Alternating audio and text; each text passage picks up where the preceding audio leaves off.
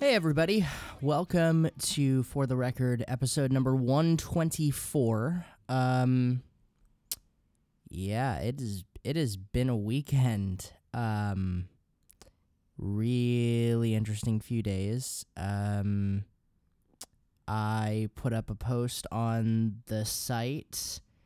I posted it from my own account, not from the site's Twitter or Facebook page, and then that was that. And if you have no idea what I'm talking about, don't worry. Just let it go. It's totally fine. But interesting few days to say the very least. Regardless of that, I'm really excited right now because this is the week leading up to one of my favorite times of the entire year. And unfortunately, it's going to be the last time of this particular year that this is ever going to happen. The Warped Tour kicks off this week in Pomona, California, which means that it will be coming to Mountain View, California, for its last ever run and its last ever Bay Area date this Saturday, June 23rd at Shoreline Amphitheater. One of the things that I decided over the weekend, originally when I was going to put up all these interviews, I was really thinking that I was really going to do print interviews, and I was going to do all these other little things that were going to go along with it. But I changed my mind on that after some careful consideration. I think that from now on, we're not going to do any more, with the exception of a couple things that still need to go up from things that I messed up on and didn't put out originally. I don't think I'm going to do any... I don't think there's going to be any more print interviews. I think it's all going to be podcast from here on out. I like the medium a lot more. I think it's a lot more fun, and it does... There we go. And it does a lot more for a conversation. There are people out there that can do print interviews that are absolutely goddamn amazing at it. They're masters of their craft. They're amazing reporters. And you can really find them. They're generally with any major music magazine or entertainment outlet that still does stuff in written form. But for me, I will admit, transcribing is extremely tedious for me. And I think with music, this is just a better outlet for the kind of conversations that I've been having with musicians and with comedians and artists over the past several years. So, with that being said, I'm really excited. This is a bit of a unique episode, and it's something I saw a vocalist named Shane Told start. He did this a couple years ago. I'm not sure actually if he's doing this anymore right now, but whenever Warped Tour would come around, he has a podcast called Lead Singer Syndrome, which is absolutely amazing, where he talks with different vocalists every week. About their music, how they've come up in the music scene within alternative rock and kind of that Warped Tour world, if for lack of a better term. But there was a period of time when he did a Warped Tour episode, and he did like 2 episodes leading up to the tour kickoff itself, where he would interview 3 different vocalists about their that were going to be on the tour, regardless of whatever stage that they were on, and then kind of showcase their music, do these little kind of snippets. And so I'm kind of taking a page out of that book with this. I was really inspired by the idea to do it, and that's what we're doing for this. So over the past couple weeks, I've been interviewing a number of artists that are going to be on this year's Vans Warped Tour. I'm so excited to have them on. I'm really stoked that 2 of the people that we're having on female, and I think that we really need some more representation of that within our scene, and they're in some really kick-ass bands, so really looking forward to getting into this. First things first, today's episode is sponsored by Loot Crate. Loot Crate is a monthly mystery crate that delivers the best items you can find in nerd culture, with everything from collectibles, tech gadgets, art, and other epic gear. It's kind of like getting a gift from a friend every single month, only that friend is you, if that makes sense. Today is actually, it's ironic that we're putting this up because today is the last day you will be able to get this month's box. So here's how it works. This month's theme is Colossal. So if you have to place your order by June 19th, today at 9 p.m. Pacific Standard Time. Once that time has passed, the box is you're no longer eligible for it, and you'll have to try again for next month's. But you'll be eligible for this month's box if you place your order by tonight at 9 o'clock p.m. Pacific Standard Time. You'll receive items surrounding movies like one of my favorites of all time, Jurassic Park, Ghostbusters, Godzilla, things from the Marvel Cinematic Universe, so stuff like the Avengers, Iron Man, Spider-Man, things like that, and so much more. So to save 10% on your new subscription, you can do that by visiting trylootcrate.com/shamelesspromo, trylootcrate.com/shamelesspromo, and entering the promo code BRIDGE10, all lowercase. Once again, that promo code is BRIDGE10. Today's episode was also brought to you by Vinyl Me Please, or what we would like to call the Best Damn Record of the Month Club. So basically, every month you'll get one album that is essential to the Modern Vinyl collection, curated by their team, sent out to thousands of members worldwide. Each record is pressed exclusively for Vinyl Me Please members, and you'll get things here you can't get anywhere else, such as bonus tracks, inserts, colored variants, things of that sort. And each album comes packed with a 12-inch by 12-inch album-inspired art print and a custom cocktail pairing recipe. So to sign up, visit joinvmp.com/shamelesspromo. Once again, joinvmp.com/shamelesspromo.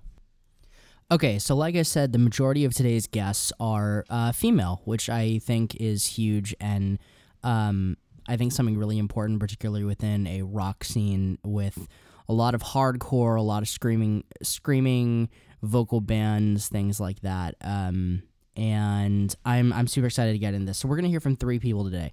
The first is a gentleman named Nicky Calone, who is the frontman for a band that's going to be playing this summer on the Mutant White Lightning stage called Necrogoblicon. They're a really theatrical and fun melodic death metal band. So we're going to hear from them and a phone interview. I did that interview when I was using an app that I will happily promote here called Tape-A-Call. They're not sponsoring the episode, but I use them all the time. So the audio sounds a little bit different. There's a couple times when it accidentally cuts out. There was some wind because I was outside when I was recording it. I was on the run that day, so I didn't get a chance to come back and do it here with my whole podcast setup.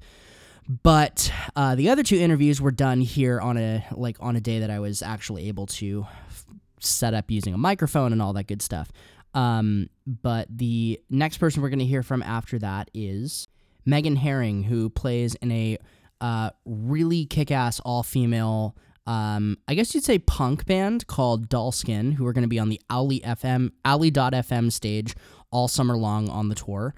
And then finally we're going to hear from Lauren Cation, the frontwoman for one of my most anticipated acts of the entire tour this summer, called Sharptooth. We talk. The conversations were all fantastic.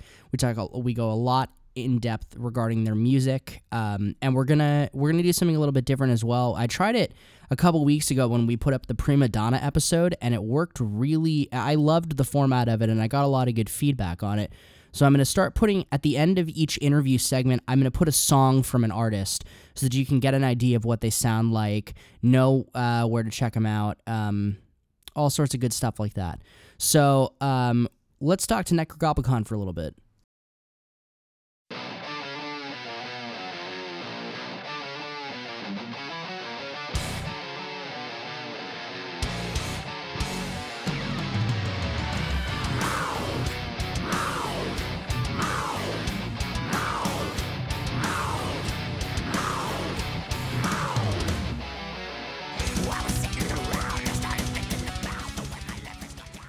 All right, we are good to go.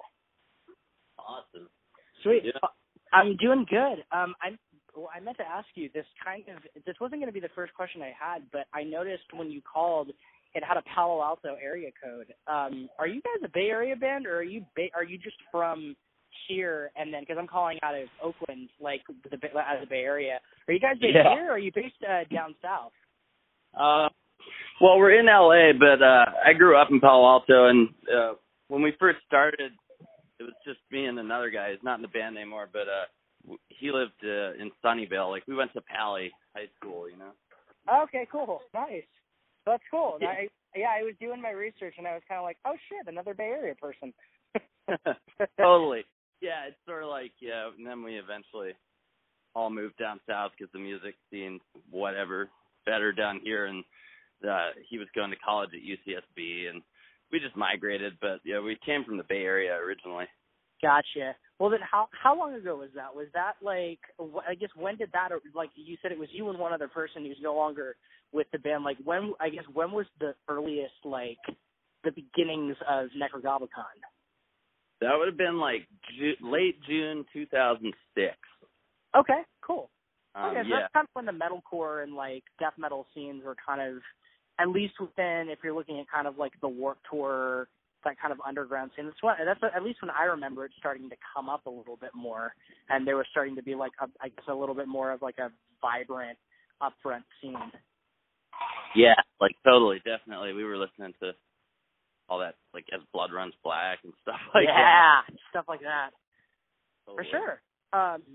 So I guess, well, one of the other questions, I guess, to jump right into this with things, one of the questions I had was surrounding Welcome to Bonkers, which was it's one of the crazier records I've heard, not just within the music that I listen to, but within like melodic death metal, because there's so many little elements and so many different things happening throughout it at different times, like just the way that it changes tone, the way that it suddenly gets very in your face, and then almost has like I don't want to say like more of a, not a classical vibe, but has like those little elements and nods to like non-metal music throughout it. Like where do you even begin with putting together a record like this and kind of piecing together all of those little bits to make it the whole album that you hear? Man, it's definitely a process.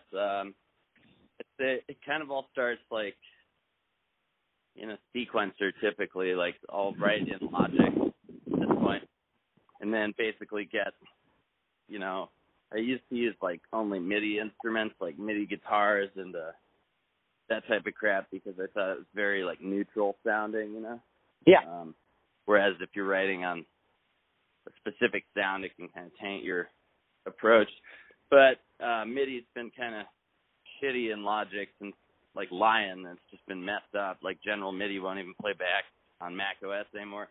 Yeah. So I've been using this. It's like a contact instrument called shreddage, and it's basically like, sounds like a real guitar. You just run it through an amp sim, so you can basically write like metal guitar, but not actually need to play the guitar.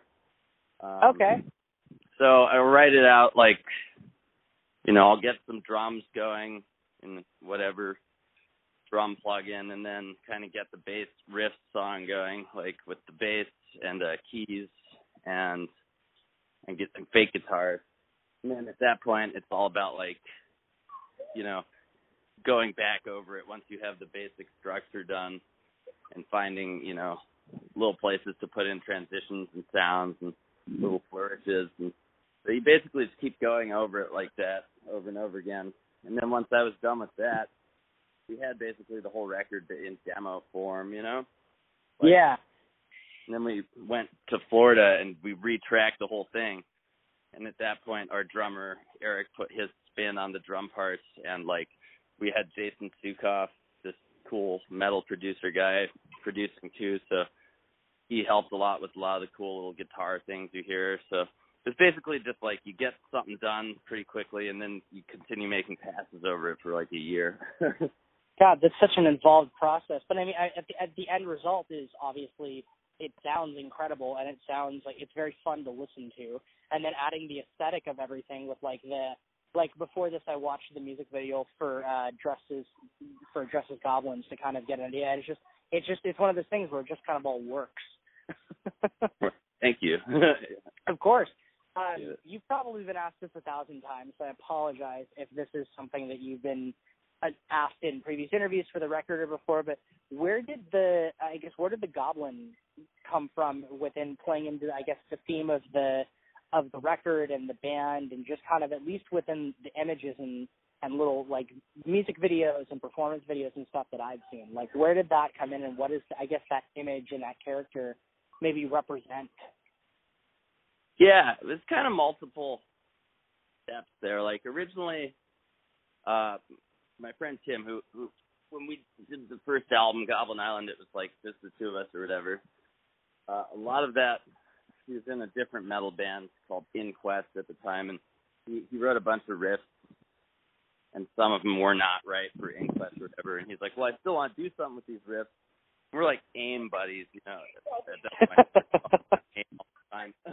And, you know, just joking around and stuff. He's like, oh, I'll make an album out of all these leftover riffs and call it Goblin Island. Just kind of as a joke over AIM. It's like the fun thing of ever. Like, we have to do this, you know?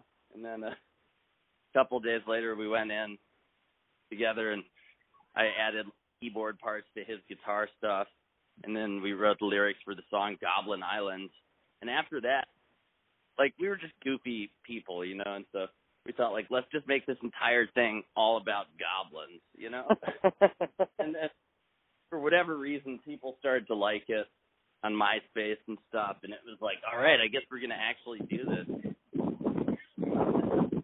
So we wrote the album Stench. We started on that one like 2007, and we didn't really end up finishing it till 2011 because it's not our full priority, and also it just took forever. But that one was also just like super all about goblins, and eventually throughout those years, we found ourselves living in LA, and then our guitarist Alex, he was like working at a record label out here, and so he knew someone from there, and that person was like, "Oh, I'm gonna bring my friend Brandon to one of your shows," and that guy was like the drummer who saw the show, which was just a little show, a place called the Cobalt Cafe, and he was really stoked because he had heard the music and thought it was going to be like a bunch of like really serious 50-year-old bearded dudes, you know? Yeah. And he thought it was actually just like us, and he was like, wait, what? So I really want to make a music video. We were like, I don't know, whatever, maybe, what you got, you know? He actually wrote the whole story of the No One Survives music video, sort of listening to the album Stench on repeat, like while on a flight from Chicago back to California. So he just listened to the whole thing on repeat forever, and he came up with like John Oblicon to represent sort of the feelings he got from music, which, you know, really it was all about like misanthropy and like seeing various ways for the human race to die, and, you know, general misanthropy, I would really say. Interesting. Yeah, but then after that, the music video went sort of viral, and he was then we put the Goblin to a live show. Like we did one live show at the Whiskey thing, like featuring the No One Survives Goblin, you know. And then it was a really big success, and people really enjoyed that component. And so we were like, okay, I guess we'll just do this for every show now. You're like, we're just going to commit at this point. Yeah, and it was good for us, too, because, like, people had always been, since the beginning, saying, like, oh, how come you guys aren't dressed as goblins? Or, you know, you need to dress as goblins. But we never wanted to do that because we were like, we're just a band, and it happens to be about the goblins. Like, the music is about the goblins killing the humans, but we're the humans, you know what I mean? Yeah, so it's almost like a not as theatrical version of Gwar, because like Gwar, obviously, like they dress like they go like full costume, throwing shit at the audience and stuff like that, whereas it's more like when listening to you guys, it's maybe just as like heavy and kind of chaotic, but there's more of like it's more like the theme of the music and the overall idea of it kind of that has the theatricality in it rather than like the actual like I guess stage performance, if that makes sense. Yeah, totally. And then we always thought it was really funny. Like, we're just these regular dudes, but there's also a goblin, you know? Well, can you imagine kind of at Warped Tour when people walk by, they're going to go like, oh, that's cool. What the fuck? What is that on the stage? Like, it'll make people stop. No, I'm so about that because, yeah, there's going to be so many people who've never heard of Necro or anything, and it's just like, I'm really excited to witness that happening. I've been thinking about it. Well, Like, speaking oh of wow. Yeah. Well, speaking of Warped Tour, what stage are you guys playing on this year? We're on one of these feet. Journey's, I want to say Journey's left foot. There's one called Journey's left foot and Journey's right foot. Let me Google it. Yeah. Whichever one is like the more metal band of the feet. Yeah, I think there's also like, because if I'm looking at the metal bands, I think I actually have that written down here, but I think it was either like, I couldn't remember if it was the Journey stage or if it was the Mutants, like the Red Lightning or the. Could be that too. Maybe you're right. Mutant White Lightning or something. Let me check. Yeah, because there's 2 stages on that tour that are totally dedicated to like just all metal bands. And it's just kind of Oh yeah, Mutant White Lightning. Awesome, very cool. Have you guys? Yeah. Have you guys done Warped Tour before? Never. Okay. Wow. So this is the first and the last year. Yeah, totally. There you go. Yeah, it's like, all right, it's as good a time as any, you know. Well, to kind of go off of what we were talking about with the whole live performance thing, what are you guys planning when you're getting ready to go and do a set for something like this, where it's going to be different hours every day? It's going to be a little bit more of a condensed set where it's almost bands like just kind of showcasing their work, because you have 5 albums and you have to narrow that down to a 30-minute set list. Like, what? Yeah. I guess what's your process right now for getting ready for something like Warped? Well, right now we're really excited about Bonkers, and we've been playing stuff for the old albums for so many years, and we also feel like Bonkers is kind of our strongest album, especially to the kind of crowd you might see at Warped. So Yeah. we're going to be playing mainly songs from that, which is super fun because we get to play some new stuff finally, you know. And when you play stuff on tour, you just like play the same shit over and over and over again. Yeah. And then we're doing like, you know, one older song that's a favorite, and then 5 new songs. Because I guess the logic is like most of our like true fans who would be butthurt if we didn't play something from an old album, like they're going to come see us when we have like a headlining tour or something, you know? Yeah. But we just want to play music that we feel like would be the best for people who maybe haven't heard of it. That's fair. Yeah. And also, we really like it too. So I just finished like supplementing our keyboard rig. I made like a whole main stage rig, which is like a way to play software instruments live and stuff. So it'll be sweet. That took me like forever, and I'm excited because a lot of the sounds like actually on the album are either like a software instrument or something from a different keyboard I have called a Phantom, which is like too big to take on the road. Yeah, I think I know what you're talking about, actually. What? Sorry. I said, sorry. I said I think I know what you're talking about. The Phantom with like you said it was too big to take on the road. I think I know that. I think I know what rig that you're talking about. Huge Phantom X8. It's like 88 keys. It was like 60 pounds or something. It's just a hassle. Yeah. Yeah, I would. I mean, that'd make the load-in process interesting every day in 100-degree heat, depending on the city that you're in. Totally. Like, I don't know. Hopefully there's roadies and stuff. I'm always like, if we had just like roadies and stuff, you could bring whatever you want, you know. But fair. Yeah. So it's cool. Our keyboard sound is definitely like super doper now. It's going to be way cooler. In terms of tones actually matching like exactly what's on the album and stuff. Not that anyone ever noticed or would complain, but like it's just a nice little bonus, you know.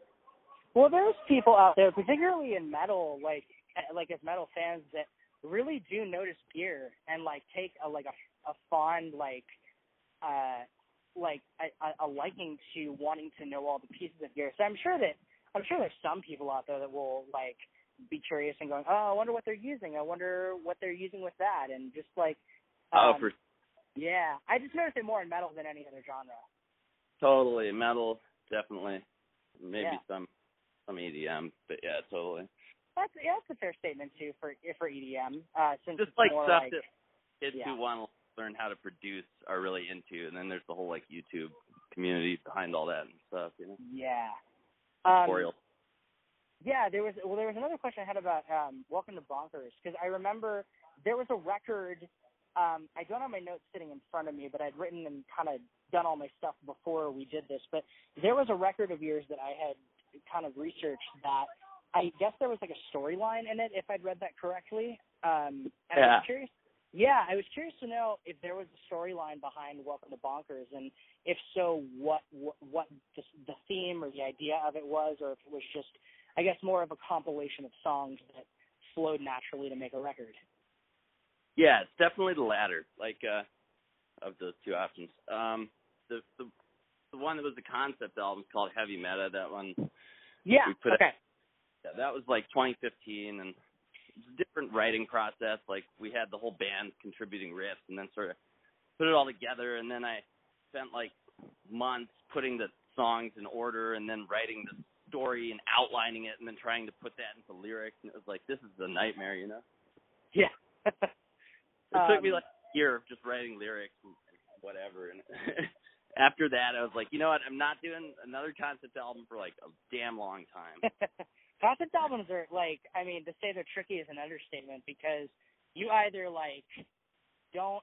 It's like you either commit or you don't, because if you're doing a concept album, not only will you want to delve into it and really get super obsessed with it, but the fans will want to as well. Like, if you look at like Coheed and Cambria, and like how every single record they put out is like there's a concept, and there's a comic book, and then there's this and that, and it's just like, Totally.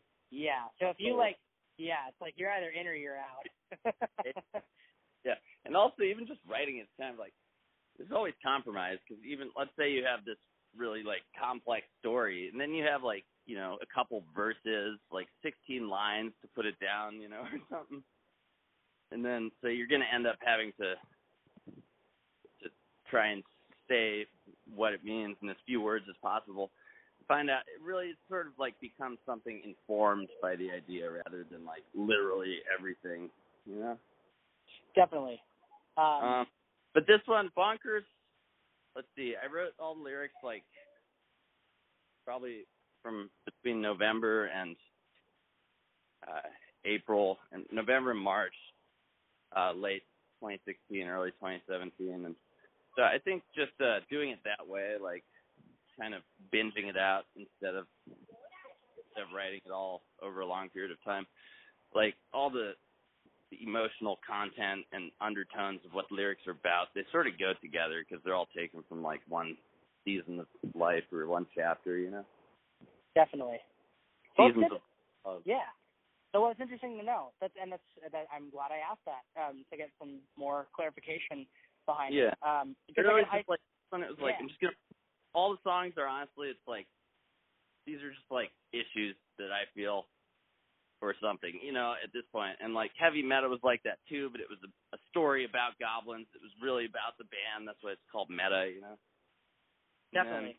This one, it was kind of like, you know what? I think no matter what the lyrics are about, people are still going to associate this with goblins.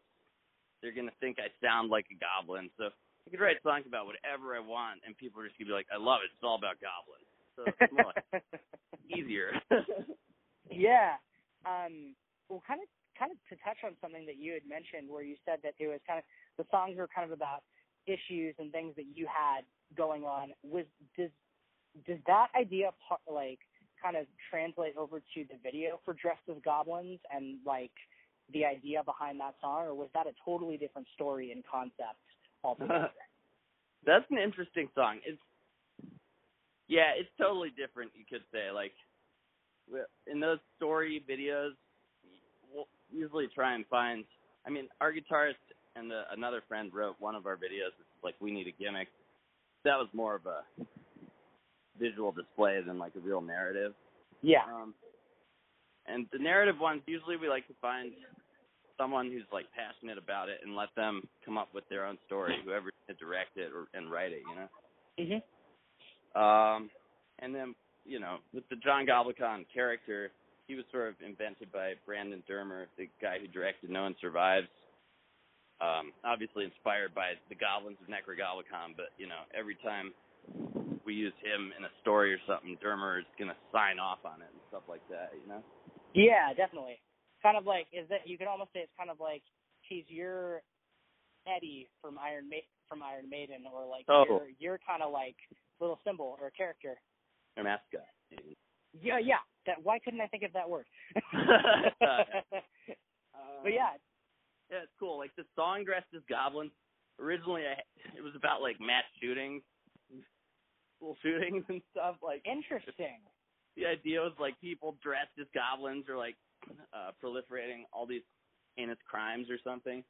We just thought it was funny, and then like we had like a shock value music idea. It was just like a joke for a music video of like all these people dressed as goblins doing like a school shooting or something. Like we were like, if we wanted to make a really controversial video that people would watch and just bad publicity kind of thing. Yeah. And we're like, okay, let's not really do that, but like it inspired the idea. And then eventually, Yeah. sort of, there's like subtle hints about that. Like we were at the show, now we all explode. Like it's all mainly it's like just babble about that song in particular. It's like the verses. I think I'm really just describing like what it feels like to be the one performing during a live show. But I thought like this would be really funny to be singing a song kind of about singing a song, and no one really. Interesting. But yeah, because of that open-endedness, we could really kind of put any story with John Goblikon in there. I think the musical side has more of that kitschy funeral aesthetic, which is kind of what the video went with. Yeah. Well, yeah. I won't take up too much more of your time. The only other question I had for you was just it's the question that I use to kind of close out every interview that I do as a way to kind of wrap things up. It's a super broad question, but what does music mean to you? For me, it's just a great way to express oneself that is not confined by the standard rules of language. Because, yeah, I feel that we only have so many words. I wish I spoke more than one language because I think there'd be a lot of interesting parallels there. But, like, let's say colloquialisms or something, like whatever, two into whatever's one. I can't think of any. But music less confined because you can convey a feeling through a sound over time, and that's kind of a universal feeling. Yeah. There might be some concepts which are impossible to express with our current language, and that's just the nature of it. Like there's all sorts of complex feelings, and we just have to choose the word that sort of matches that. Absolutely. And then music goes around that, so that's what I like. That's what it means. Gotcha. And then lastly, where can people find Necrogoblikon online? Where can they check out tour dates, find information about Warped Tour and all that good stuff, and anything you want to plug, basically? Oh, for sure. Well, you can find us on all the standards, like Twitter, Instagram, Facebook. We're probably most active on Facebook and Instagram. Facebook/Necrogoblikon, I believe. And honestly, I always recommend just Google Necrogoblikon, however you spell it, will come up. Awesome.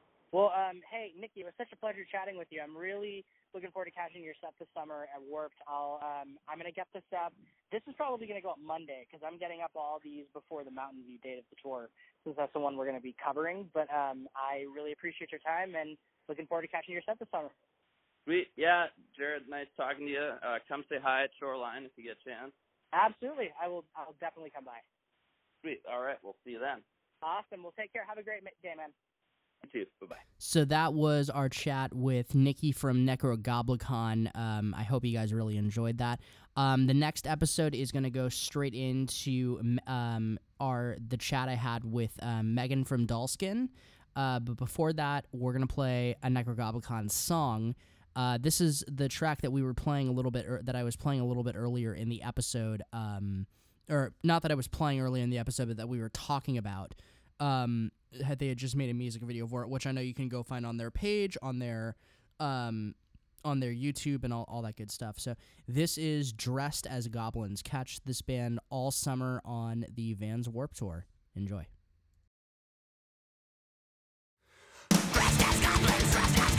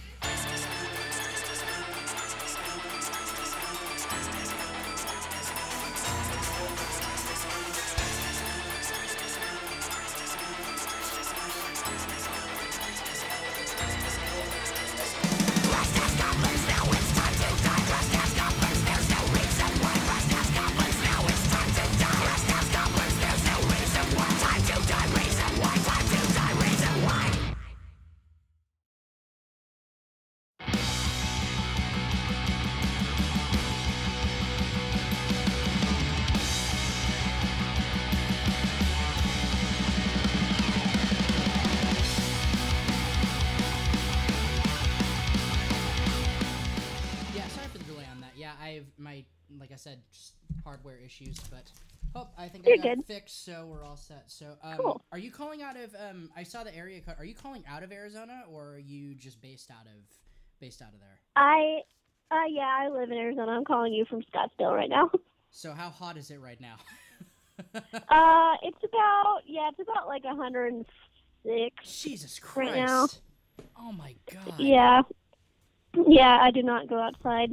So I once heard that there was a theory in regards to like band. I've been listening to the show a lot called Lead Singer Syndrome, which is with the vocalist from Silverstein does this podcast where he talks to different vocalists and things like that. And a lot of the bands, a lot of the bands that he's talking to right now in this particular string are all from Arizona, and he said that he believes that the reason there's so many bands from Arizona and such a good scene is because it's so hot that no one can go outside, so you just stay inside and make music. That's completely accurate. I think it's really funny because when you look back at all like the different artists from the 2000s that have kind of come out of that scene, it's really it's a theory that makes sense. Yeah. And like at this point when, you can like pour water on the ground and it starts sizzling and like evaporating, then like, yeah, you're definitely going to stay inside. I can't even take my dog for a walk at this time of day. I have to wait until, like early morning or later at night. Man, that sucks. But at the same time, though, I mean, this almost perfectly segues into a question that I was going to have was that being in a place that hot, that kind of helps you when you're getting ready to do something like Warped Tour. Mm-hmm. Yeah. I think, well, a benefit about living and being born and raised in this heat is that, like, you are absolutely 100% prepared for any sort of, like, heat anywhere in the world. Like, oh, yeah. You can handle it. Like, we can handle, humidity, like Florida heat, we can do it. People in California were saying, "Oh my God, it's so hot." I'm like, "Are you kidding me?" Yeah, even here, I know it's not because I was in Arizona in the dead of August for Warped Tour a few years ago, and I've never forgotten that. Yep. Oh yeah. Yeah. It's almost more horrible idea to like have a Warped Tour in August versus June, because August for some reason is just particularly so bad, and it's later in the year and it kind of doesn't make sense, but like it's just brutal. Like there's no wind. It's like you're walking through, sometimes it does get really windy, but it's like walking through a hairdryer, so it's horrible. Yeah. I feel like if you were to look at like the way that the weather was laid out on a graph of something like that, you'd see June starts to get really hot, starts rising in July, and then I feel like I think you're right. It would peak in August because I think that's just like I don't know what has to happen like scientifically for the weather to do that, but I think that it's maybe it just holds in all of the heat and it's taken in so much that it just kind of all just stays there. Yeah. In August, if you want to like go in the pool in August, like even the water is like bathtub heat water, and you're like, God. I'm like, I can't even swim. Like, what am I supposed to do? Yeah. Oh, like, that's insane. Oh, God. To kind of say what you were saying about like it, how it prepares you. Is this the first time you've done Warped Tour, or are you going to be, or have you done it before? We did it for 2 weeks last year. Okay. And then, so is this a full run? Yes, we're doing the full thing. Man, that's awesome. Congratulations. Yeah, thank you. Yeah. I guess this can be kind of a cliche question, because a lot of people will ask this of bands when they're getting ready to do any kind of a tour, whether it's Warped or whether it's their own tour. What can people expect when you take the stage each morning or afternoon, when you're because it's kind of like, it's almost like a showcase. Like every band is kind of just you get 30 minutes, so you're just kind of showcasing your material and what you can do. Right, exactly. I think something that everyone can expect is like all of us are going to be so hyped up on energy and caffeine, like no matter what time of day, because like we're just going to be so like happy to be there that it's kind of just like stage health. Like adrenaline can get you through anything, and like especially the heat, we're going to be totally like chill. And I think that you can expect like these like small crazy colored hair women that are kind of scary. So I think that's pretty accurate. But we're just going to be so super excited to play on any stage, anytime. Yeah, it's going to be a great time. That's awesome. Do you know what stage are you guys playing again? The Alley FM stage. Okay, that's what I thought. It's the one. So when you guys, I'm doing all these interviews in preparation for the Mountain View date of the tour. So like the San Francisco, so that'll be okay. So I think you guys will be in like the amphitheater probably, which will be in the shade, which will be very nice. Yes. Oh my God! Thank you for letting me know. Yeah, if I'm correct on that, but I'm pretty sure that every year that's like the area that they'll use for that particular stage. But I could be wrong, but I believe there will be shade. Yeah, either way, it's going to be fine. Oh, yeah. Mountain View is always a really nice date. One of the things that I meant to ask you was about, I gave a listen to the record, the Manic Pixie Dream Girl. And one of the questions I had was, my girlfriend's a writer, and she's often brought up when she's like she's written essays for grad school and stuff like that, and she's brought up the idea of the manic pixie dream girl character in stories like Looking for Alaska. I think Paper Towns was another one that so a lot of John Green novels and stuff like that. But what does that title represent in regards to an overall theme for the album, if there was one, or like I guess where did that title come from and what does it mean?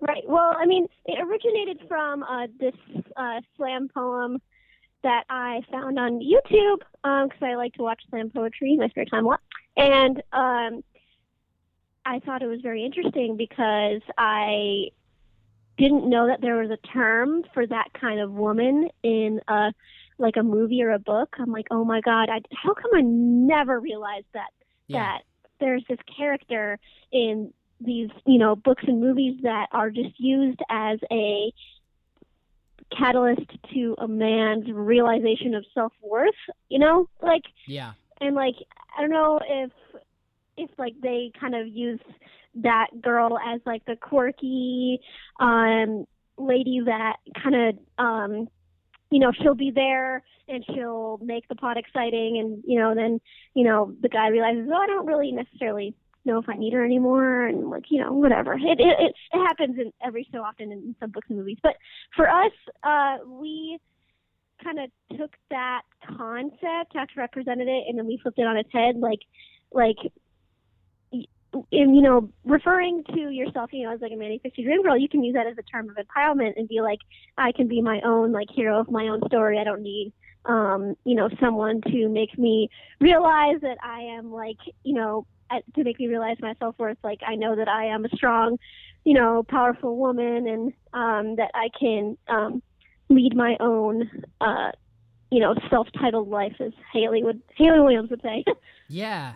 No, I think that's super. One of the things you said was super interesting because I didn't realize what that character idea meant either until she had brought it up to me, because I was just kind of sitting there like, I'd read Looking for Alaska as one of the books that I'd referenced, and I was just like, wow, this is like, I loved the story, I loved the idea of it, and then she'd kind of studied it and went back and like looked at it from the point of view as looking at that character, and then realizing, wow, the guy's really a dick. Like, he's just not like, like it. Right. You think that I'm just sitting there and I'm just like, oh wow, you felt for him when you read it the first time, and then you kind of look back and you look at it through that view and you're just like, wow, no, it doesn't work. Yeah. Yeah, no, it does not. Oh, it was so interesting. But that's cool that you take the theme and that you can turn it and use it as something that's positive and that's empowering. Right, for sure. Yeah.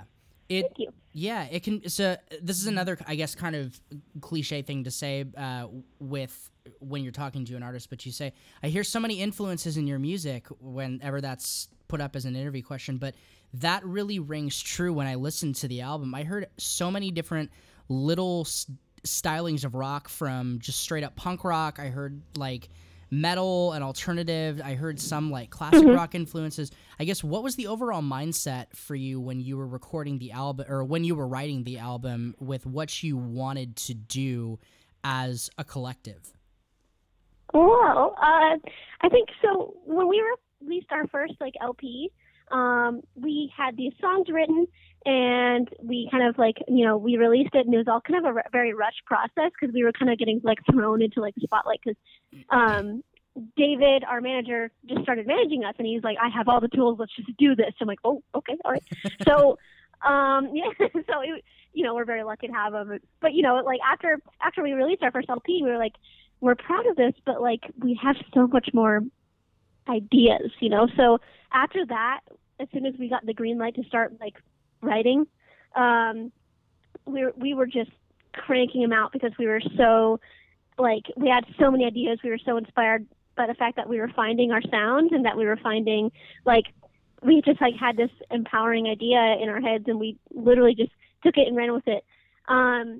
For like, basically we sometimes like to refer to Manic Pixie as a concept album, but because there's like 3 or 4 songs that kind of really emphasize what she is, and that she's like an actual character. But then the rest of them, like, there's lots of them that voice our opinions on certain topics that are, controversial, or, songs that were just like, we were really angry and we wrote the song in 15 minutes. That was Punch Nazi.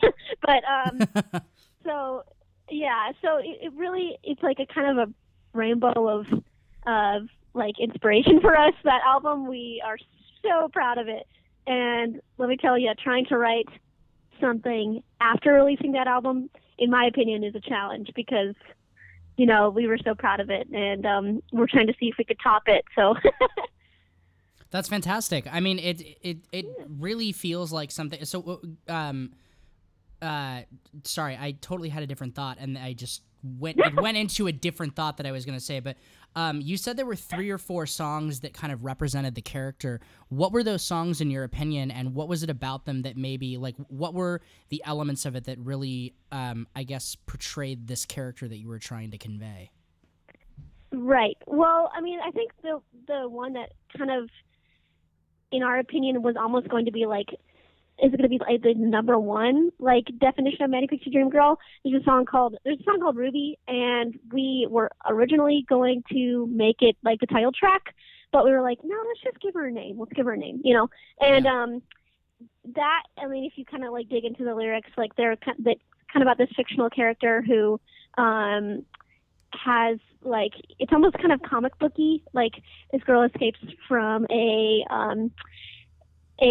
guess like a scientific prison ward, and she has all these, and she was programmed to have like all these, weird supernatural powers, and she escapes and she's able to like find her way out and thrive, and that's basically where the lyrics came from. But it's almost kind of a tribute to, seeing, being like a female and seeing yourself in a more positive light and seeing yourself as like a superhero. In my opinion, was very comic booky. And yeah, there's a few other songs that were, I don't know, more like just along this, the lines of like female empowerment. Like, for example, like Boy Band, that one, we kind of took a topic like, we've, been on tour for a while, and we'd see some bands who are all male who were pretty okay with, with their music, but then they were like total dicks when they we'd talk to them and be like, all right, you guys don't deserve that, so. We would kind of wrote about that, and were there any tracks, in your opinion, that were maybe a little bit more challenging to portray? And if so, I guess how did you overcome them as songwriters and as a band? Right. Oh man. I'm having like I have to like go down my list of like songs that we wrote. Yeah. I think for me, man, there's a song called Sweet Pea that we put in our album that was kind of threw into the mix. That one was, as easily as that one came along, it was also just kind of like a weird thing for us to say, to have that song in the mix, because it's kind of ballady, and we kind of just, took a risk and decided to like go full out with it and write it and be like, oh, this song is so lovey-dovey, oh my God, because we're all, because we're all so into like punk and like alternative and metal or whatever. And, but we threw it in there. And I think I'm super proud of that one. I know the girls necessarily don't like to play it live very much because I think it brings down to like the excitement, but I think it's so fun to like play live, and I think it shows that we don't necessarily need to be like 110% of like crazy heavy rock all the time, but we can also kind of bring it down to a level of sensitivity. Yeah, and I mean, if I can understand maybe the mindset of not wanting to play it when you're doing something like Warped Tour, where you only get like X amount of time, you have to play stuff that's very hyped up and very crazy. But like I could totally see that on like a headlining tour, or on like one of your guys's other, like if you did another run of just like where you're just in a venue. Right, absolutely. But it could go either way, because like, well, I don't know, have you heard of the band called Creeper? Yeah, I saw them last year. Yeah. They were fantastic. Yeah, we became really, really close with them last year, and they played a song called Misery, and it is the same vibe kind of as Sweet Pea for us. And it absolutely is like the highlight of the entire like set. Like their set's Nice. amazing, but then they go into Misery and everyone just loses their shit. So really it could go either way. So it's like it's kind of a chance, you know, a little shot in the dark to have the song in a set or on the album, but I think it went down really well. That's awesome. Well, I won't take up too much more of your time, but I guess these are some wrap-up questions to kind of bring everything to a close with this interview. First question is, what do you hope people take away from Manic Pixie Dream Girl after they listen to it, whether they're just listening to the record, whether they're seeing you play it live? I guess, what do you hope, fans take away from that? Mainly, we are very passionate about, whenever a female listens to our albums, that they can pick up an instrument no matter how old they are, no matter, where they are in their life, that they can pick up an instrument and they can make something, that means something to them. And that goes for, obviously everyone too. And we also, hope that people can take the positivity of, the trope that we're using of, the Manic Pixie Dream Girl, Manic Pixie Dream guy, whatever, and you can be the hero of your own story, and that every instance of misery and tragedy, it doesn't have to be your downfall. You can be a survivalist through that, Nice. This is a super broad question, but what does music mean to you? Oh, man. Oh, gosh, that is I could write a book about that. It is the reason that I can be happy, and that I can pursue a career that I can actually thrive in. Honestly, if I didn't have music, I would be negative 35% of what I am right now. Music is the reason that I was able to overcome my crippling anxiety, and it helps me get through episodes of depression and mental health, and it allows me to express myself 110%, and people know exactly who I am, and it helps me push through really, really tough moments, and allows me to create and get my energy out, and it is kind of just my number one rock through absolutely everything and anyone. Awesome. That was perfectly said. And No, thank you. yeah, and the last question that I had was, I've started to do something new with this, where I'm starting to tag music on at the end of every episode of this podcast that I do when I'm talking to a band. If you had to pick one song to give people an introduction to you, what would you recommend that song be? Oh, goodness. Oh, man. One song of ours, or a song song in general? Yeah, a song off of Manic Pixie Dream Girl, or even off of older releases. Right, okay. You know what? I'm just going to say Punch Nazi, because one, that's, oh, God, you know what? Then there's Daughter. Oh, man. I think it's a good thing when you can't really decide between what song you want. Yeah. Yeah. You know what? I'm going to just say Daughter, because that one is really also a pretty strong female empowerment song, and also it has this vibe that I'm just obsessed with that I really can't put my finger on.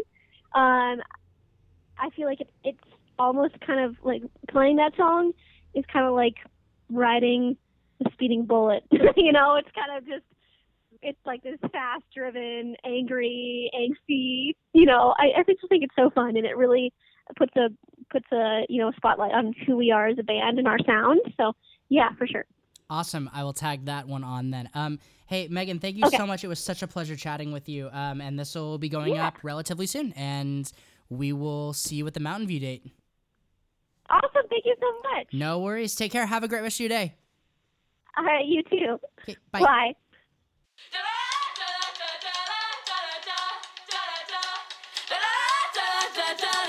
She keeps on breathing.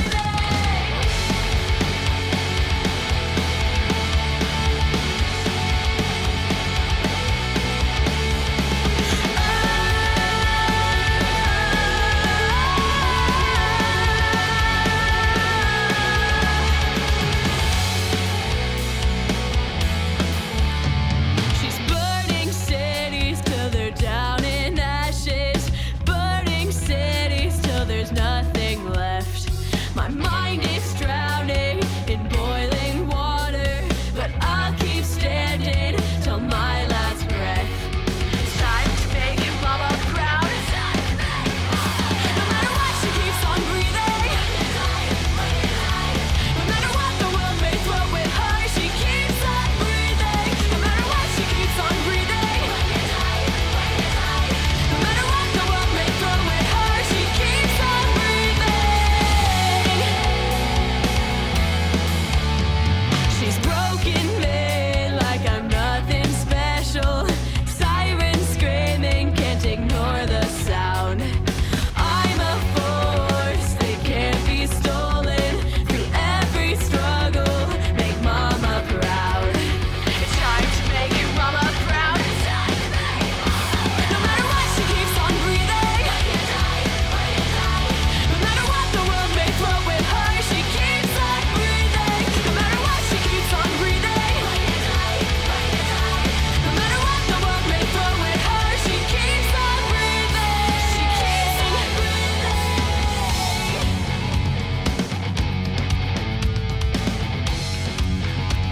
She keeps on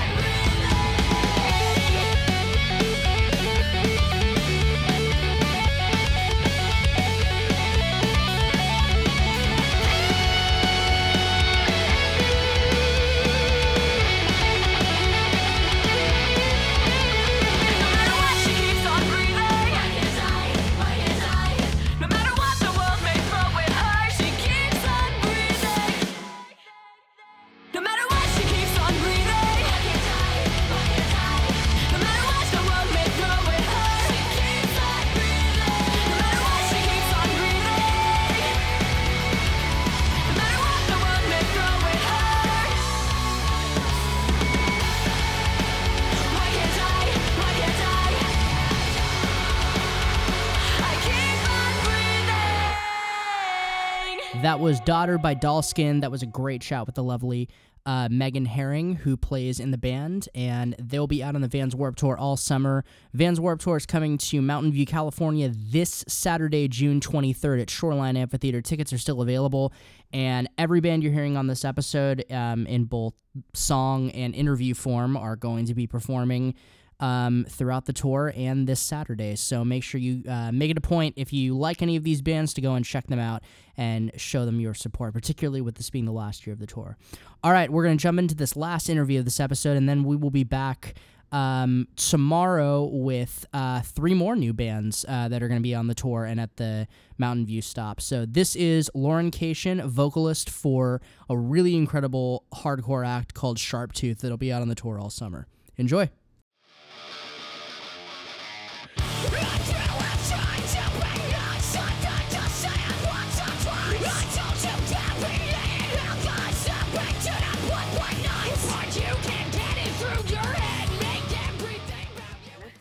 Hey, how's it Oh going? my God, I'm so sorry. Oh, don't worry about it. Everything okay? I just stood in line to check out with only one person in front of me for 15 minutes. I know exactly what you're referring to because it happened to me the other day. I'm like, I need to leave, people. Oh my gosh. I completely Thank you get for it. your patience. Yeah, don't even worry about it. That happens.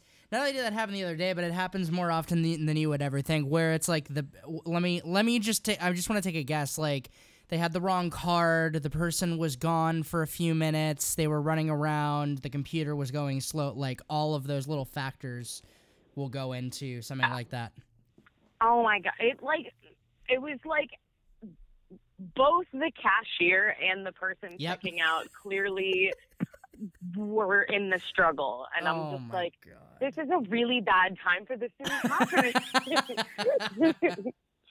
I feel Oh it. my gosh. No, you're So good. thank you for your patience. I appreciate it Yeah, so no much. worries.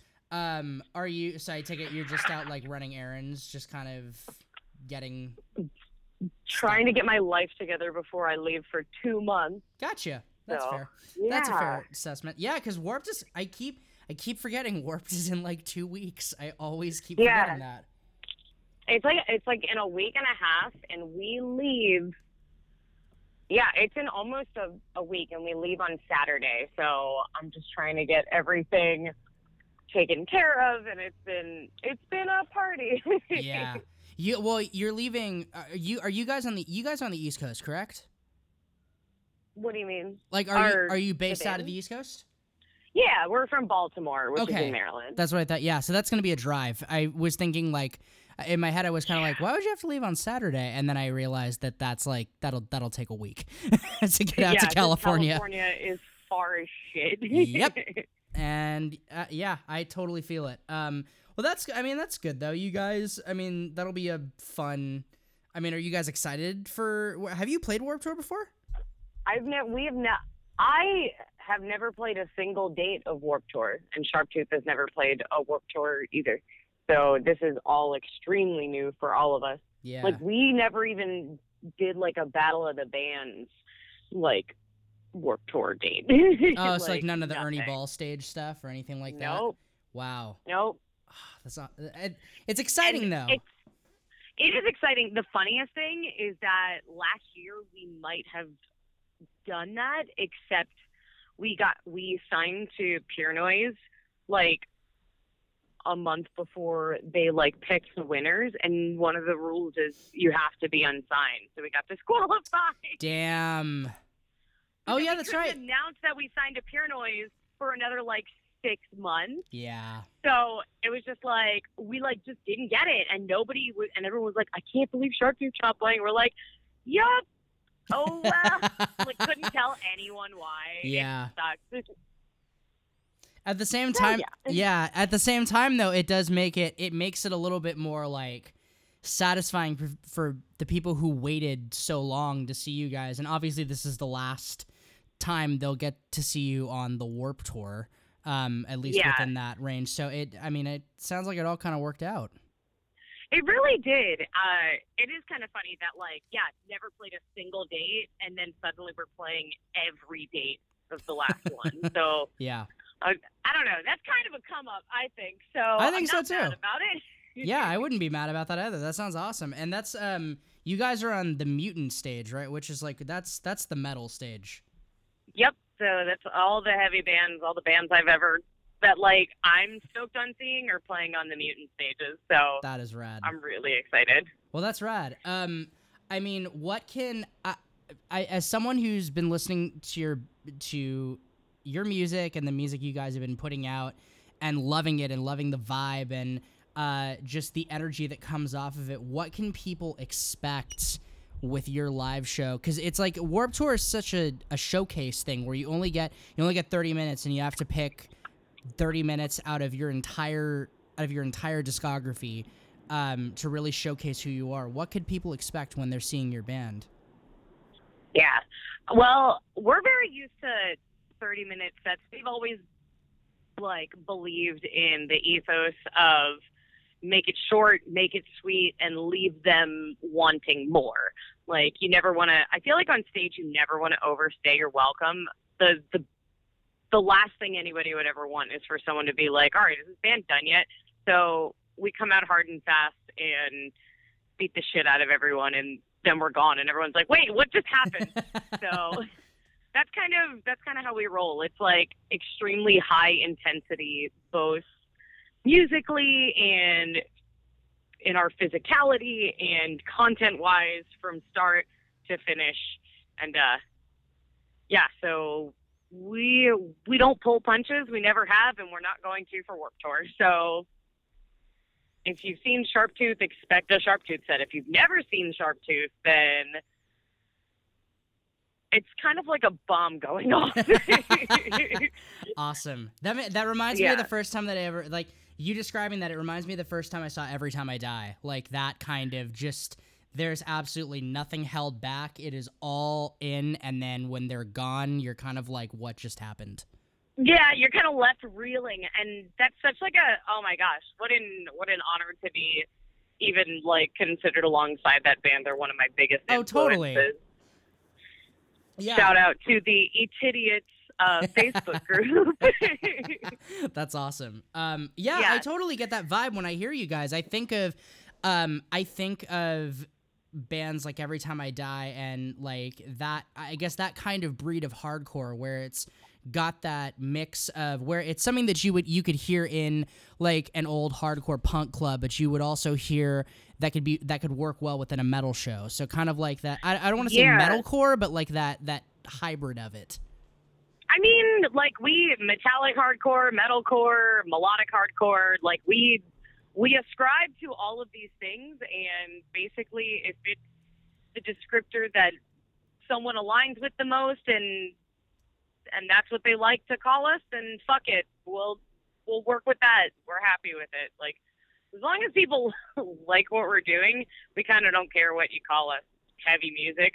I'm all for the dissolving of genres within heavy music, because at the end of the day, I feel like a lot of that breeds elitism, and like when you decide that you only like a certain type of heavy music, you end up kind of missing out on a lot of other potentially cool stuff, because you're like, oh, I don't listen to deathcore. Oh, I don't listen to, whatever. Insert whatever subgenre you want. I think people wall themselves off too much, and so I'm just like, yeah, we're fucking heavy and fast and mad. So if you fuck with that, you'll fuck with us. It's like the people who are like, I don't listen to punk hardcore, I only listen to blackened hardcore. I don't listen and associate with any of it. I'm just like, come on, man. That makes those are the best shows where you've got like 1,000 different quote unquote subgenres, and yet it's just, you could, if someone came up and asked you how you would describe the show, you just say heavy as shit, and then that's yeah. Well, and it's like, I feel like one of the best things I feel like about right now in music is that for whatever reason, there's been like kind of like there's been like so many like multi-genre tours now. Yeah. And you're getting like, I mean, we just got back from touring with Senses Fail, and I mean, they're whatever brand of emo screamo you would consider them to be. Like, we're clearly very different. I mean, we were just on tour with Anti-Flag. We don't sound anything like fucking Anti-Flag, even though we have a lot of the same ethos. And like, I think that's so cool because it exposes different kinds of people to different kinds of music. And and you get to find out things that you never would have found out about, like the bands you like before. Like, so I love that. Like, more mixed genre tours. I'm so about that.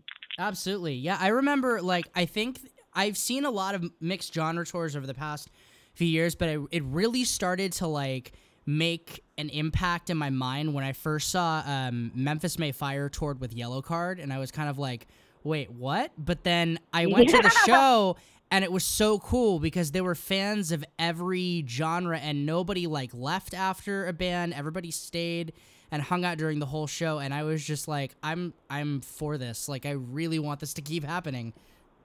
Yeah. It's kind of funny, though, when there are those tours where there's definitely, like, a culture shock for some of the bands. Mm-hmm. I remember, speaking of Every Time I Die, I remember when they toured with Taking Back Sunday, and the Taking Back Sunday fans, I don't think were ready. Oh, man. I missed that tour, and I wanted to go so bad just to see the Taking Back Sunday fans freak out.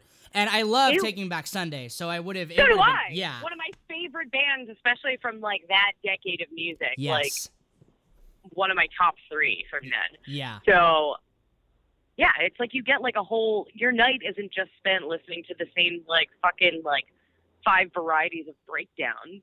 You get to, like, actually experience a whole bunch of different things. Actually, on the Census Fail tour that we just did, one of the opening acts was supposed to be a rapper, which would have been wild. They ended up not being able to do the tour, but, like, I was like, all right, this is going to be a weird tour, and I'm ready. Yeah. Well, also speaking, I totally just remembered this as we were talking about this.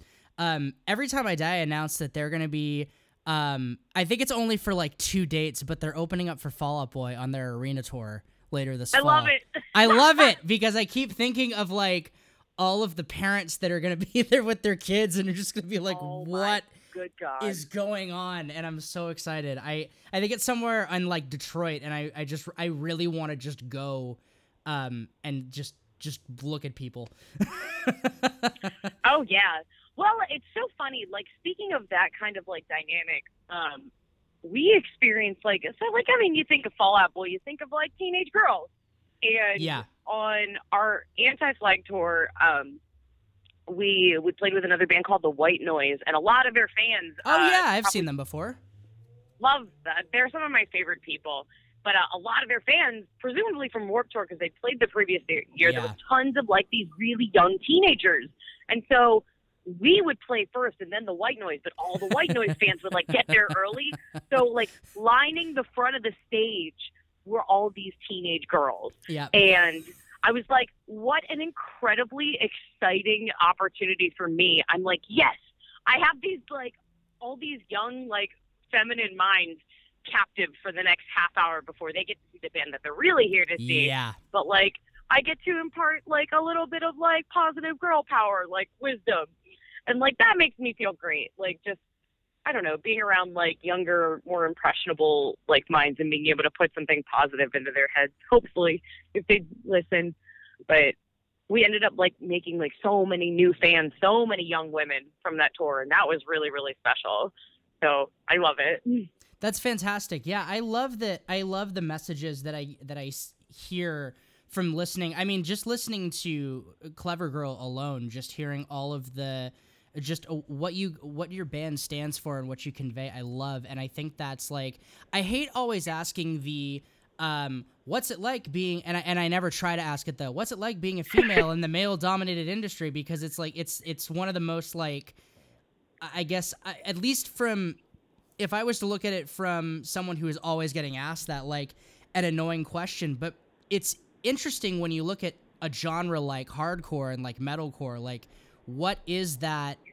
I guess, what do you set out to do every night when you have a chance to, like you would do with the White Noise fans that were there previously before they would go on? I guess, what's your goal and your overall intention with being in the platform that you have and within an industry that has a lot of, like, for lack of a better word, bros that come out to these shows? And yeah. No, absolutely. I definitely feel a lot of responsibility, especially at these shows where it's, like, younger people, because the coolest thing is like, on that tour, like, I was like, we were, like, one of the heavier bands on that tour. So I'm like, for some of these kids, I'm like, I don't know what kind of music they listen to. This might be one of the heaviest things they've ever heard. So it made it really important for me to be able to articulate myself very clearly in between my songs as well, especially if you're not used to listening to heavy music. Sometimes it's hard to understand the lyrics. Yep.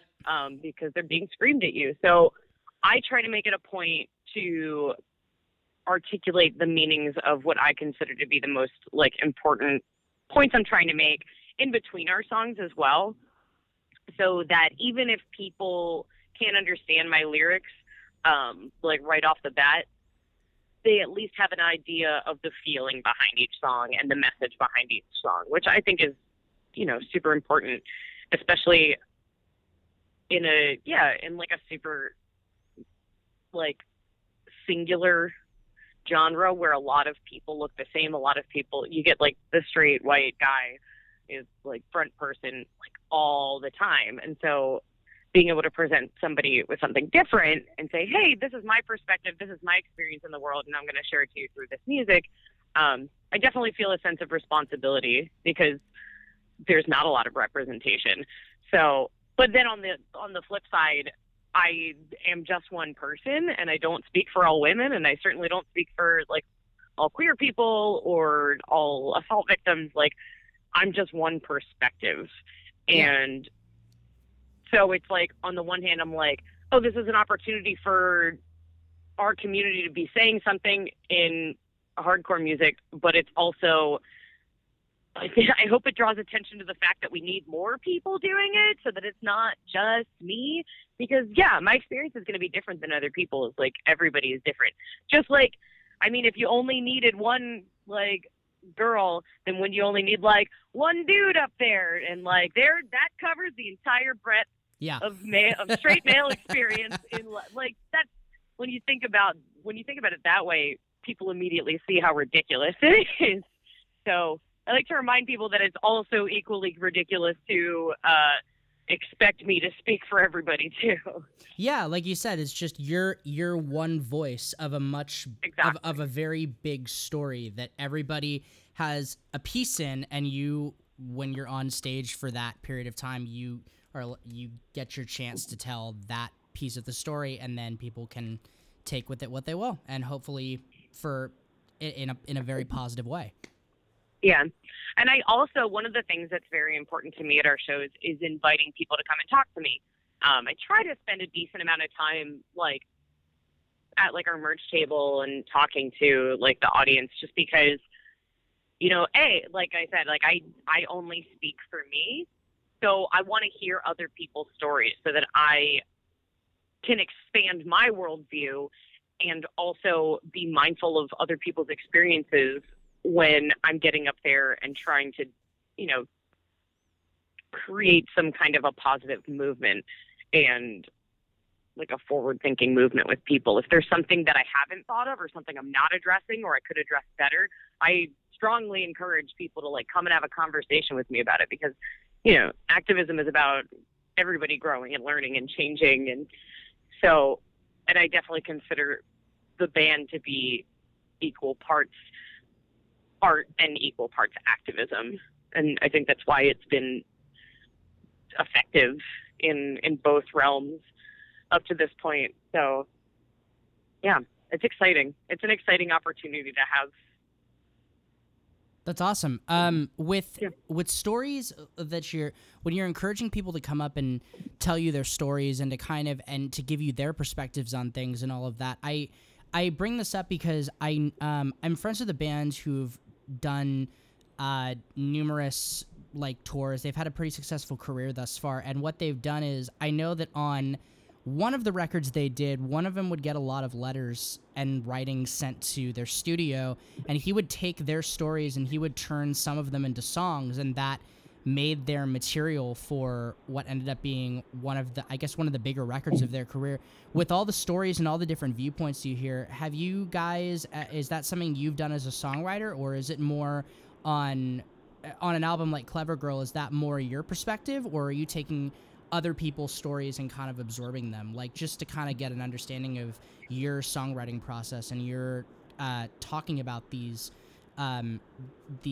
things that you're really focusing on with activism? So for me, when I write songs, it is from an extremely personal perspective. Even songs that seem to have, like, a broad, like, kind of a broad topic, like catcalling. I didn't just set out to write a song like, I'm going to write a song about catcalling because it's something we all go through. Yeah. I wrote that song because it happened to me the day that I wrote it, and I was really fucking pissed off.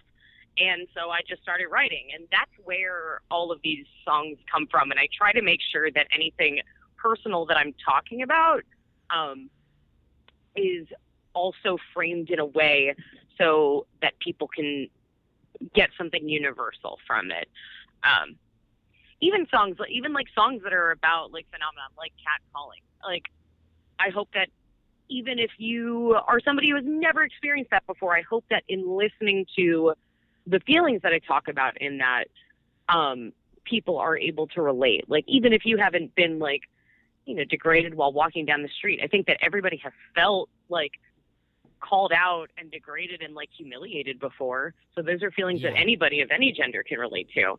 So for me, in taking in other people's stories, I think that the most important thing that does for this band isn't necessarily in the content of the songs, but in creating, I know that for me personally, it helps me to see my place in the world and my place as a human being amongst other human beings.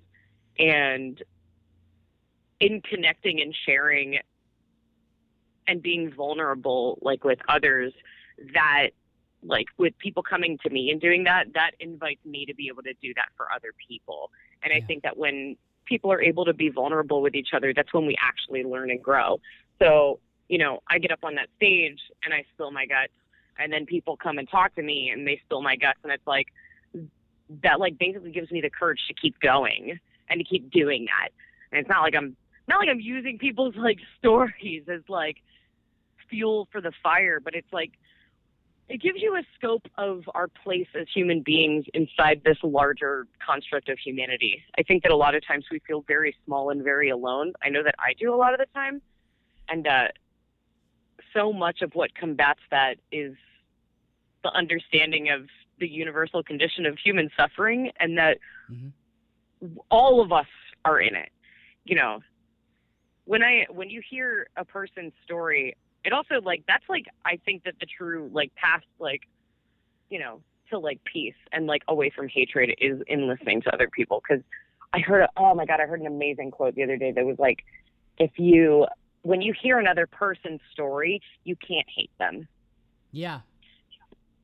So that's why I invite like even people who don't agree with me or like my politics or anything like that. I'm like, let's talk about it. Let's connect as human beings, because at the end of the day, that's all we have.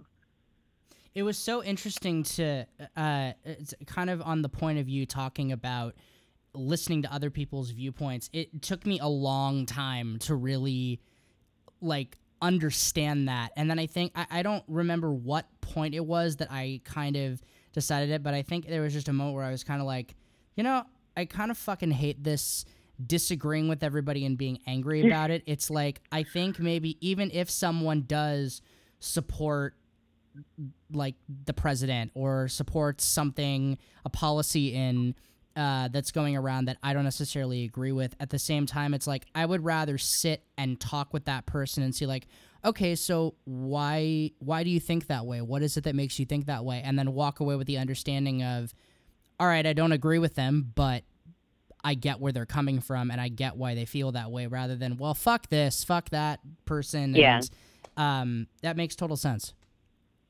Yeah. I think at the end of the day, we could all stand to have a little bit more empathy for each other. And that's everyone. I'm not like, you know, I'm certainly not saying that justifies hateful behavior. Oh, or it doesn't. Justifies people doing terrible things. But I almost wish that like I could like get into the heads of like some of those people who like are so full of hate and like figure out why, you know? Yeah. It's because we're not born hateful. Like No. we're all born, you know, little screaming blobs of flesh. Like so Yeah. something had to happen along the line to foster that. I'm fascinated with where that comes from and how it grows, and what we can do to stem it so that it's not something that's growing inside of us. I often think about the president and like why he and like when and don't get me wrong, I still hate him. I still have many problems with him and the things he does. But at the same time, I kind of sit there and there have been times when I've thought like, why does he think this way? What was it in his life that got him to like, and aside from any biography or history books or anything where people try to analyze him, like trying to understand like what happened in his life that made him think about this, because it's just like there's just so many things that don't add up or completely contradict and to what he says and things like that, and it's just sad. It's just really sad. And now he's fucking talking with a North Korean dictator, and he brought Dennis Rodman, and I don't even know what to do. Like it's a fucking like I think I'm reading The Onion half the time. Like I really do. Oh, I do too. I know it. I have a hard time wrapping my head around it, and I'm just like, yeah, okay. And I mean, I know that I, frankly, have like, you know, there's a lot of privilege in being able to sit here and say like, I just want to understand everybody. I just want everybody to love each other and get along. Mm-hmm. There's so much fucking privilege in that, because like there's people who yeah, they can't even, like, they can't afford to be sitting here trying to, you know, make everybody go kumbaya Yeah. because they're fighting for their fucking survival. Yeah. And so I recognize that the fact that I can do that is so fucking privileged. Yeah. So I feel an obligation to kind of use that to try to do something that, you know, try to do something positive in this very short life that we have. Absolutely. No, I completely understand where you're coming. Like, I totally get that. There are countries around the world where you will be taken to prison if you say anything wrong about the leader of the country. And I'm not singling any specific country out. I'm just saying that there are other nations and places. So it's like, to be able to have that right here is really, it's an honor, and it's a good thing that people are in this country are able to have that and to be able to exercise that right to call out things for the way that they truly are. Yeah, I think that if you're in a position of privilege and aren't actively trying to figure out ways to use it to help benefit people who are not as privileged as you, then it's going to waste, and you got to get your shit together. But exactly. Well, so one of the things before, I cannot believe it's almost been a half hour. This has gone by so fast. Are you serious? Yeah, it's almost been a half hour. Fun. Yeah, this has been great. This has been awesome. One of the things I really wanted to it wasn't really a question. It was just more of a compliment about the record. It's about the record Clever Girl. I love that you use the Jurassic Park clip in the song, because Jurassic Park's my favorite movie, and I love that but I love the idea because in Jurassic Park all the dinosaurs are female, and I love the idea. Yeah, I love the idea about just I got the imagery after and like the symbolism of it after looking at it, about the whole female power aspect of it. I just thought that was very cool, and I just thought I would share that. Thank you so much. I appreciate it. I was very proud of that. Yeah. Oh, it was awesome. I'm a huge Jurassic Park nerd, huge dinosaur nerd. Like, half my tattoos are dinosaur tattoos. Nice. So literally, I joke that Sharptooth is just it's basically my excuse to manifest my dream of just being a velociraptor. So well, they're the most powerful ones. Life. Yeah, I would say so. No, they're the most. I think so. Yeah, they're the most fucking crazy. I mean, other than in the Jurassic World where they had the giant hybrid thing, the Indominus Rex. The Indominus Rex. Yes. I mean, the raptors are the most like powerful, and like I still always think of that speech that he gives to that fucking kid at the beginning of the movie about like how the raptor can kill him in like 3 different ways, coming from like it's insane.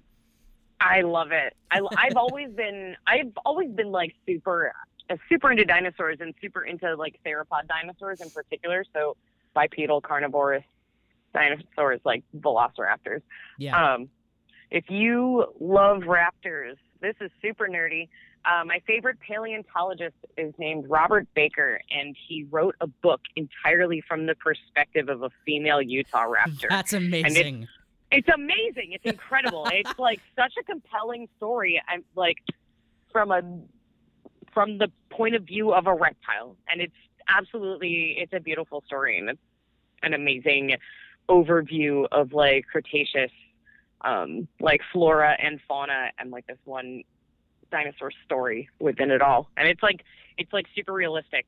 Like it's not like the dinosaurs are talking or any of that shit. Yeah. It's like you could a paleontologist wrote it, but it is very beautiful. That's awesome. So I'll have to check that out. My nerd book recommendation for the day. That's super rad.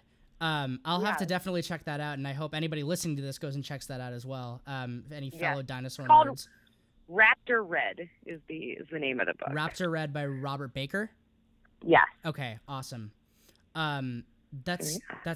So these are a few, like, I guess, small wrap-up questions to kind of bring this down a little bit. But I guess the first thing, you touched on this quite a bit when we were talking a little bit earlier, but I guess within the form of this question, what do you hope fans take away after watching Sharptooth live on Warped Tour or at any show that you perform throughout this year, just as if there's any kind of a singular message, multiple messages, takeaways, things like that that you hope people get when they listen to your music and see you live?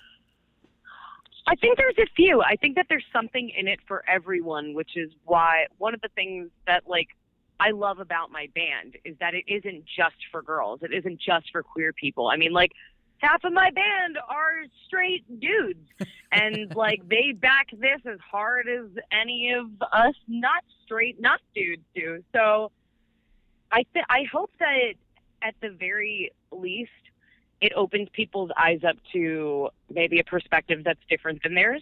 I hope that it shines some light on some issues that aren't always talked about so much in our society, like sexual violence and like mental illnesses.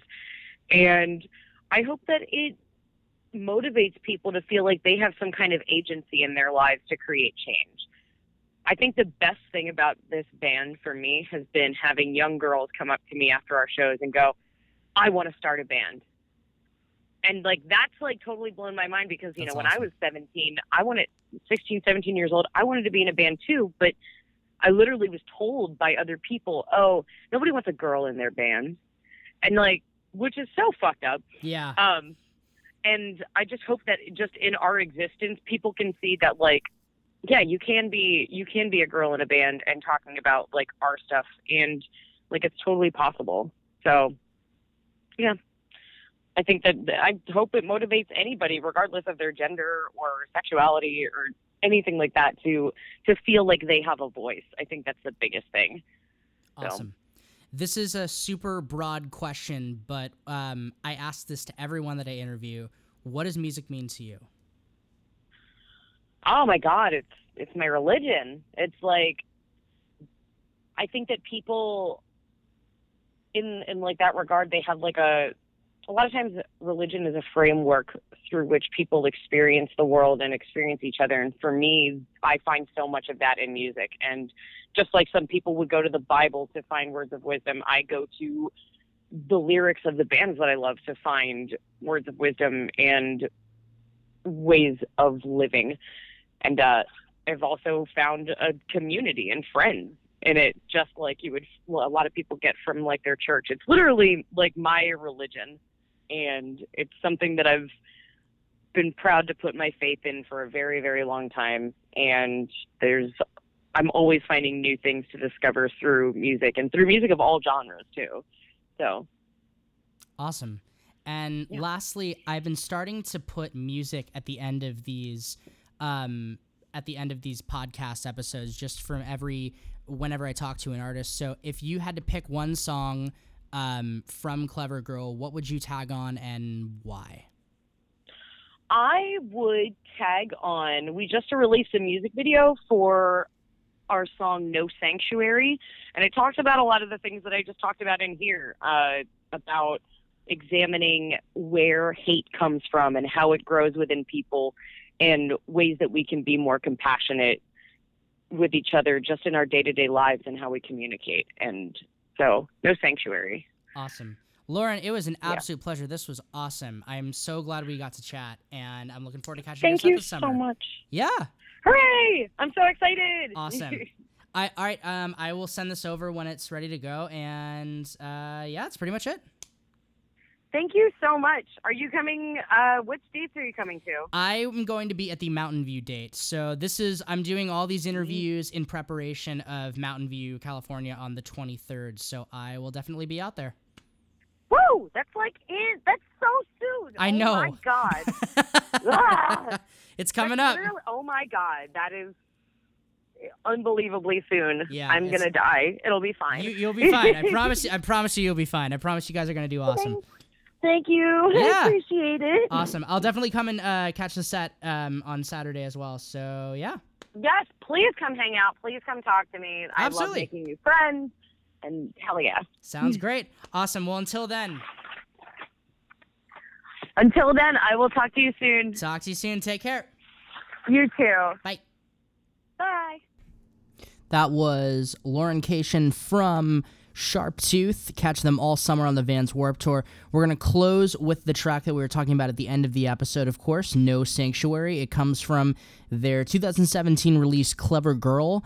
In the description of this episode, I'm going to put links to where all of these songs can be found, where you can go buy them on iTunes, where you can go check out the artists, as well as links to all of their social media, websites, everything you'd possibly need to know. We're going to be back tomorrow again, as I said earlier, with 3 more artists from the tour. I might be getting some other last-minute interviews done in the next couple of days, heading up to the Mountain View date, but we're going to see what happens. So thanks again for listening, and here is No Sanctuary by Sharptooth. See you tomorrow.